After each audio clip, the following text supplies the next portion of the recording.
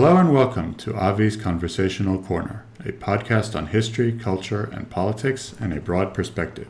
I am your host, Avi Wolf. Far from the glamorous world of Supreme Court cases and sensational murder trials, public defenders throughout America and indeed the world provide a vital service for those citizens caught in the law's crosshairs who are unable to pay for their defense.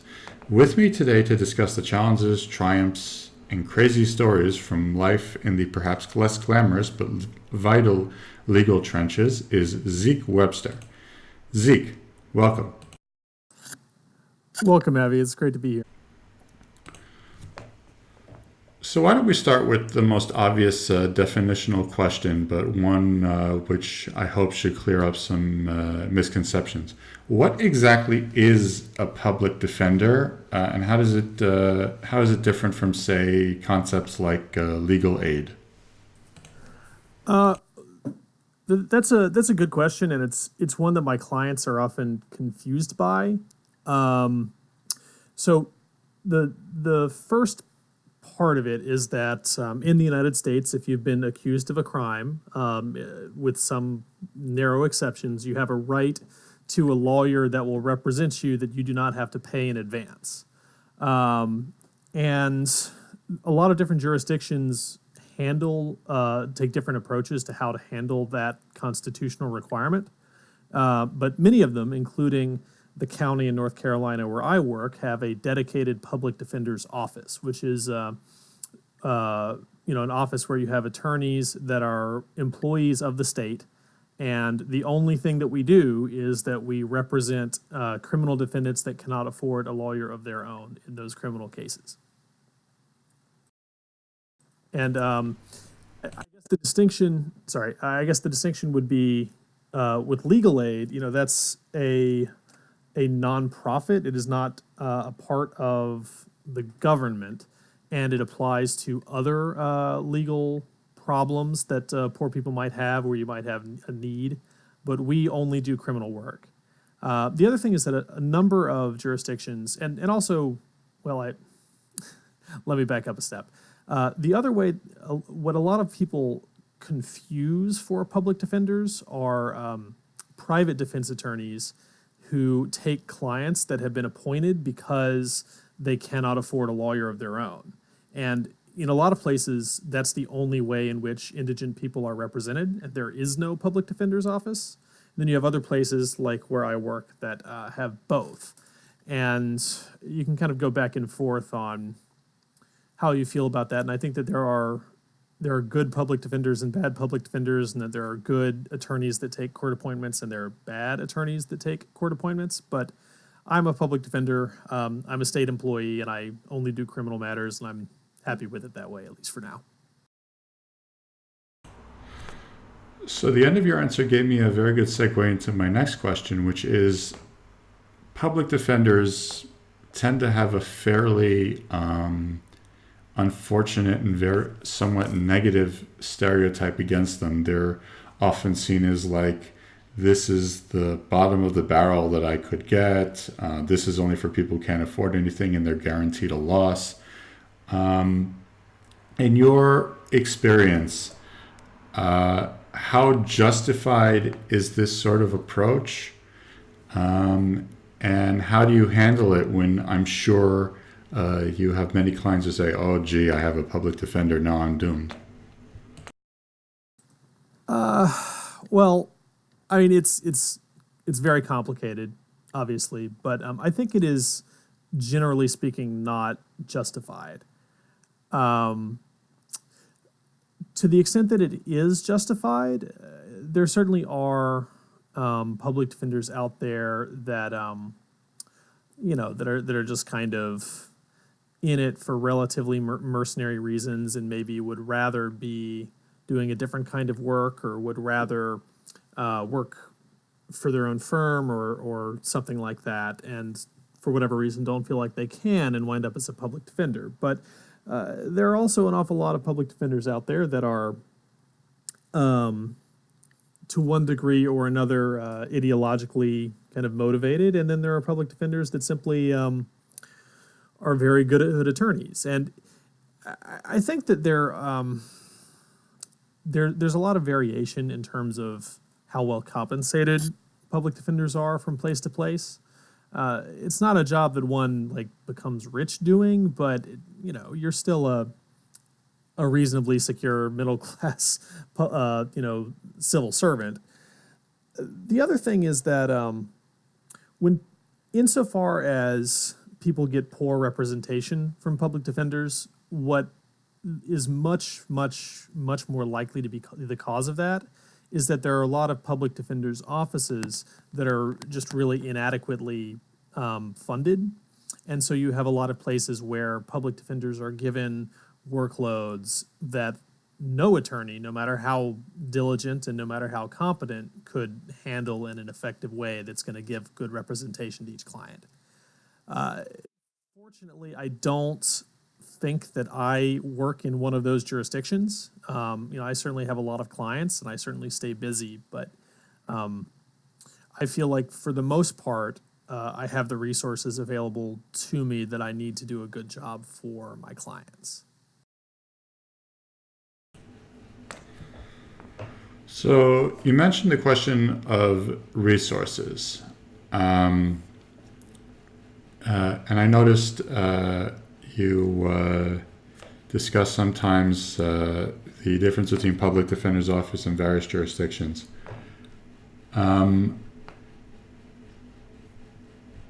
Do people who are, even if they're poor, if they live in cities, do they benefit indirectly from the fact that they live in cities which tend to have relatively more resources, even if they're poor cities compared to rural areas? Or is it really absolutely, or is it not so easy to break it down city rural wise?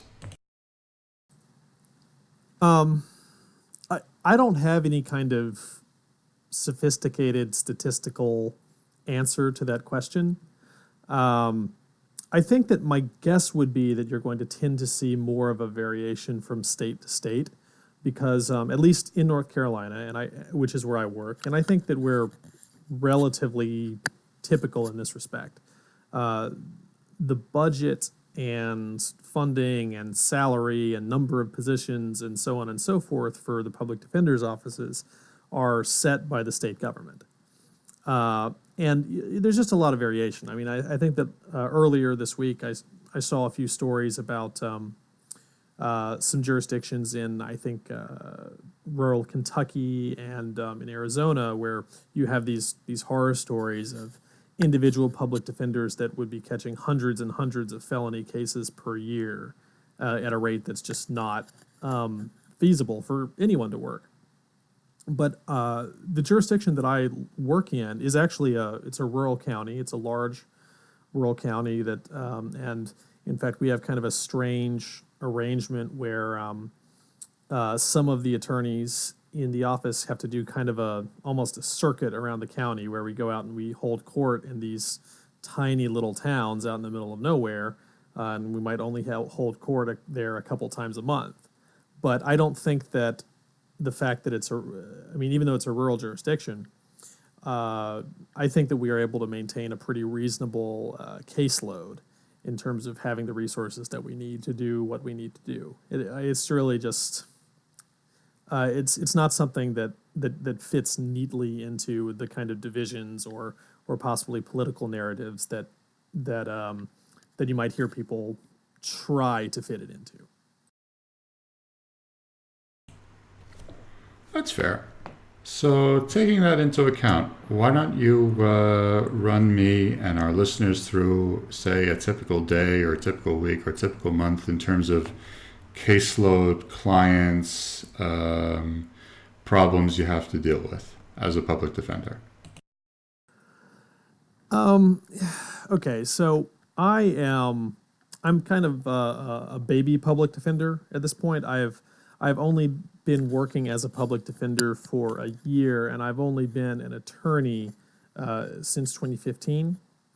And the way my current responsibility at work is set up is that I work in what's called district court. And confusingly, there's a distinction like this in a lot of states in North Carolina, states in the United States, but we have completely different nomenclature for it everywhere that you would go. But anyway, in district court, you can only actually try misdemeanors. You can only try very small crimes, and so you're not usually looking at people that are at risk of going to prison for years on end. You're not dealing with rapes or murders or things like that. And in part, that means that I have a pretty high caseload and a pretty high rate of turnover. So I will usually go to court. I think it comes out to between 15, sometimes somewhere between 15 and 20 days per month. I'll be in court in the morning. And my day is that I'll arrive to court and I'll have a list of my cases that are in court on that date. On a slow day, I might have 5 or 6. On a busy day, it might be closer to 20. And I stay in court and I work my cases as I can. And then eventually, when we go through the calendar and every case that's on the calendar has been disposed of in one way or another, then I go back to the office and I deal with filing and I deal with phone calls. And if I have motions to write, I do that. And if there's a case where there's some way in which I need to investigate a factual question or get documents, I take care of that, and then I prep everything for the next day and just kind of rinse and repeat. I mean, as far as challenges, one of the things that I've noticed, and I am one of the public defenders for whom there is a connection. There's a very strong connection between why I think that my own work is important and my larger opinions about the criminal justice system. And I find that I very frequently will see ways in which the rest of the people involved in the system are very callous or desensitized to the way in which people's lives might be very, very significantly damaged by what happens in court. And, I very often will find that I appear to be the only person in the room that is bothered by it when something is happening that I think is unjust or disproportionate or what have you. And, if in terms of specific examples of that, I think we probably don't have enough time on the podcast for me to cover everything. But, on top of the general level that it's a high stress job, it's a job that involves dealing with a lot of different people every single day, and some of them are a lot easier to deal with than others. It's it can be difficult just because it has this sort of isolating effect sometimes. So, but I figure you work in a fairly small, it sounds like a fairly intimate in the sense of not many people around. It's not an enormous firm or an enormous jurisdiction. Surely you have to, on some level, form personal relationships, not only with your colleagues in the public defender's office, but also with people in prosecution and law enforcement and so on and so forth.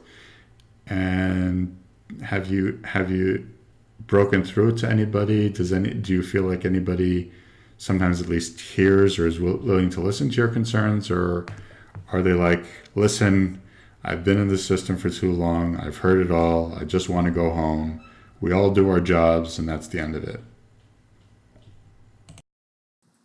Well, it usually has kind of a different character in that I'll often find that I can look at a particular set of facts and react to them in an entirely different way than someone on the other side of the question might. Even somebody that I have a pretty consistent, amicable relation with. So let me try and be more specific. In district court, a lot of what I see are charges that are brought by school resource officers against high school students. So like in North Carolina, you can be charged as an adult, at least at the moment, you can be charged as an adult when you turn 16. And often these school resource officers will charge students with things like disorderly conduct or simple affray or simple assault for getting in fights at school, or sometimes even like being loud and disruptive and mouthing off to faculty or something like that at the public high schools. And I will often, when I have a case like this, if I'm talking to the resource officer that brought the charge, or if I'm talking to the DA that's prosecuting it, or even the judge that's that would hear the case if it were to go to trial, their attitude is very often that, well, obviously this kid is making some mistakes and is going in the wrong direction, and having the criminal justice system interact with their life is a way for them to like learn a valuable lesson or have some tough love or something like that. And my view of it is that the kinds of penalties that could potentially attach to this conduct the minute the criminal justice system becomes involved are far more harsh than I think would be reasonable to throw on a 16-year-old who got in a fight at school. And I guess I don't really try to really break through the worldview of the other people in the system. But if I'm trying to make a deal for a kid like that, I usually try to isolate the kid and say to the DA essentially, well, look, this is a good kid. This is it. It's not like he has some more serious record. This is not that big deal in the grand scheme of things. Let's do this, and you kind of approach it in that way. But if I were to be totally candid with these people, in the way that I'm candid here or on Twitter, I'd say that it's an injustice that the school resource officer took this charge out in the first place, and that this is something that happens to a child that grows up in a poor family, that goes to a high school in a poor rural district. It's not something that happens to a child that grows up in a position of privilege in some leafy suburb somewhere. And to a child like that, if they get in a fight at school, what's going to happen to them is that they might be suspended, or they might, just accept that their parents are going to, give them a firm talking to, and that's how they're going to learn that they shouldn't do this and that what they did was wrong. But here, for these children that are kind of put in a different mental category, I think, than more privileged children are, the result is that we have a police officer, an armed agent of the state with a gun, takes out a charge on them and tells them you have to go to court. And if you don't go to court, we're going to put out an order for your arrest and you might be sent to jail. And if you don't play your cards right when you go to court, you might have a criminal conviction that's going to follow you for your entire life, that you're going to have to disclose to every job you ever apply for, that is going to hold you back if you want to go to college, or if you want to join the military, or apply for public benefits, or all sorts of things. And it's hard to get people that aren't already kind of disposed to be public defenders to understand things that way. Wow. That really does sound extreme. I mean, from the way you describe it, it sounds like typical disciplinary stuff that in normal times the school would normally handle in-house with, like you said, suspensions or talking tos or in the worst case expulsion, but not a criminal record. So while we're on the subject of issues that often cause injustices, even though on the surface they sound like a good idea. You and I both know of Greg Doucette and his podcast, and one of the things he talks about is the problem of how misdemeanors, as you put it, such as traffic violations and whatnot, are often, there's a perverse incentive in which, instead of really trying to ensure public safety, Officers basically have an incentive to milk and bilk often poorer citizens for everything they're worth, even when they're really not endangering anybody. How do you I'm sure you handle cases like that, and I'm even more curious as to how would you suggest reforming that system? Yeah, I absolutely do handle cases like that, and the I don't think they really publicize it, but district criminal court, meaning the court that deals with misdemeanors, with small crimes, is a net revenue generator for the state of North Carolina. Because if somebody walks in and they plead guilty to a traffic offense, or a disorderly conduct charge, or public intoxication, or because they violated a noise ordinance or something like that, virtually all of them are going to walk out having to pay court costs at minimum, and court costs are over $200. The other thing that I see a huge amount of is that I think traffic enforcement certainly in North Carolina and in many other places is essentially essentially a tax on poverty, or a criminalization of poverty, because if you get a traffic ticket in North Carolina, and either you don't go to court when you're told to go to court to deal with the ticket, or if you are unable to pay whatever the financial obligations are of the ticket, well, then you lose your driver's license. And you lose your driver's license until you either pay what you owe, or if you missed court, until you put it back on the calendar and deal with it in some way. And then if a police officer catches you driving without your driver's license, well, that's another charge. And if you plead guilty to that, well, now you have another fine, and you can't get your driver's license until you pay both the first fine and the second fine. And for people where being able to even pay for a car and gas and insurance is a stretch on their budget, you'll very often find people that just sort of fall into this hole where it compounds upon itself, and they reach a point where they've been driving without a license for a decade, and if they want to get their driver's license back, they'd have to pay thousands of dollars and most likely hire an attorney and go through a huge amount of bureaucratic steps in order to get back the privilege of driving. And it's not because they have consistently driven in a reckless way, or that they've driven while intoxicated or anything like that. It's just because they couldn't afford to pay that first ticket. And I deal with clients like that constantly. It's a huge part of what I do, and those cases are very frustrating. But if I were to try and reform the system, I think that you do need to have some kind of traffic enforcement. But if you're going to live in a place like North Carolina, and also like many other places in the United States, where life is very much oriented around the automobile, and where it's very difficult to be an independent adult without the ability to drive, I think that for one, I think that there should be some kind of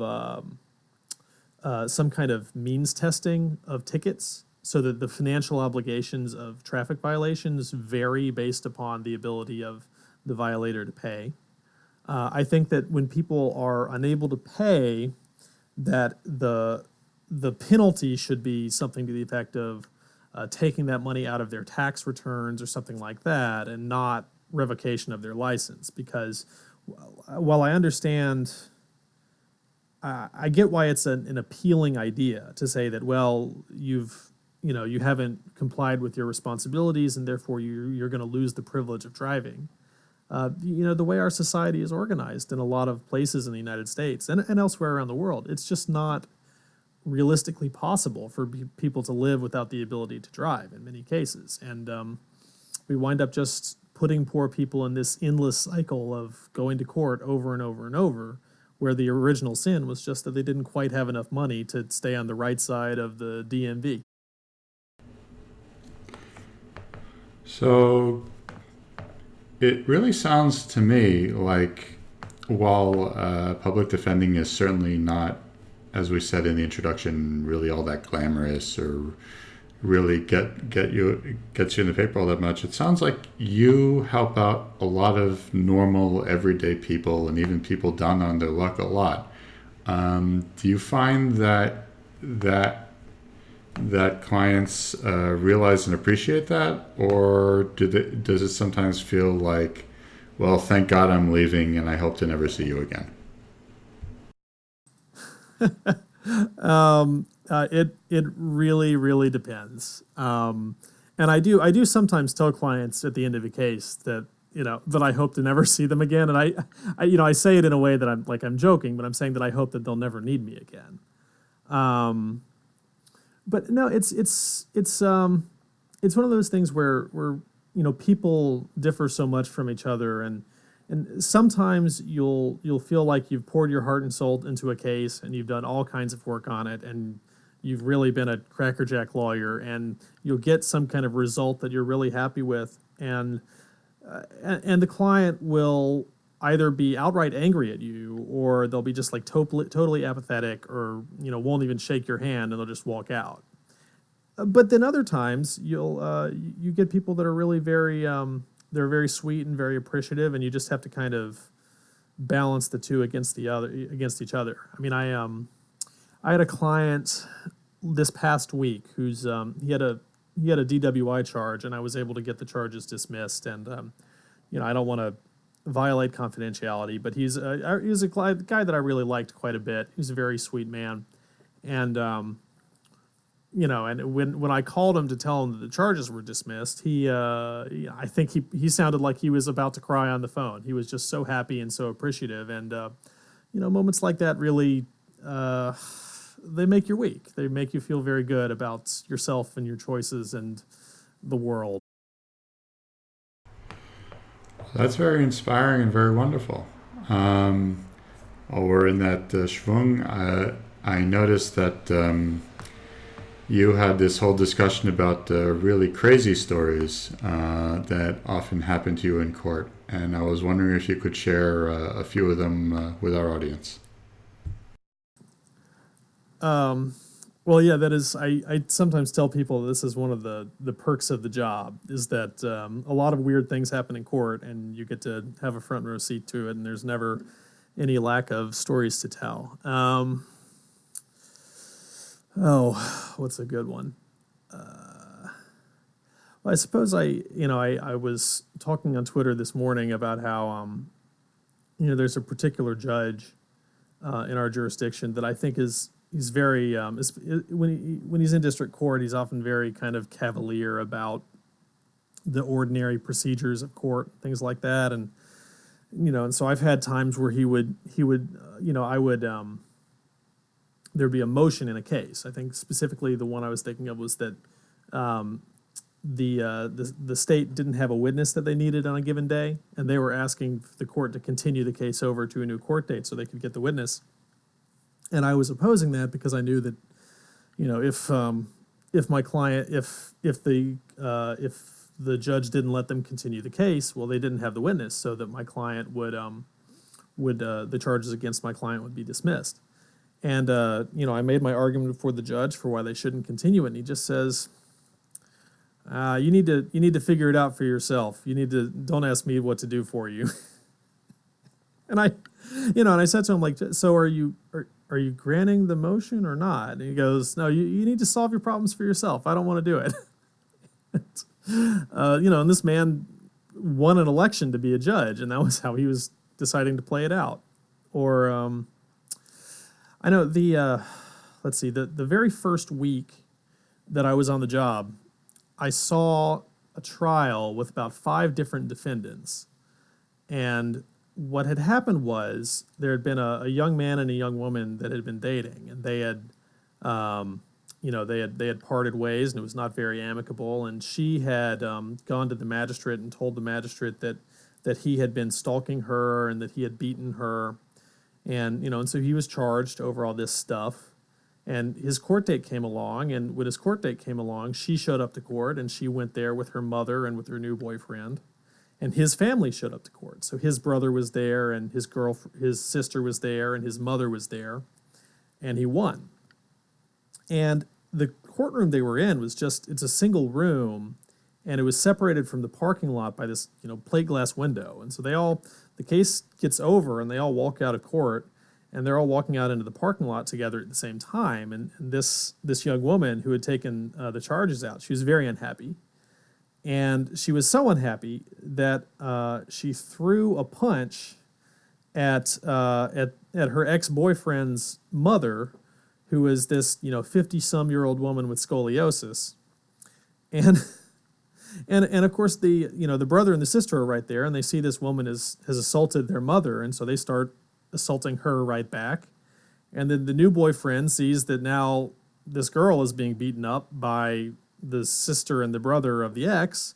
And so the new boyfriend runs to his truck and he grabs a baseball bat and he runs over with a baseball bat. But this entire thing has been taking place in clear view of the judge and the bailiff and the clerk and everybody. And so by this time the bailiff has run outside and he breaks the fight up. and essentially everybody charges everybody with something over this. And you wind up with this giant mess of a trial with 5 defendants. And then this this young woman that was so angry that she threw her first punch was also so angry when it went to trial that she didn't really understand what she was doing and testified that she threw the first punch at this woman that had done nothing to her. And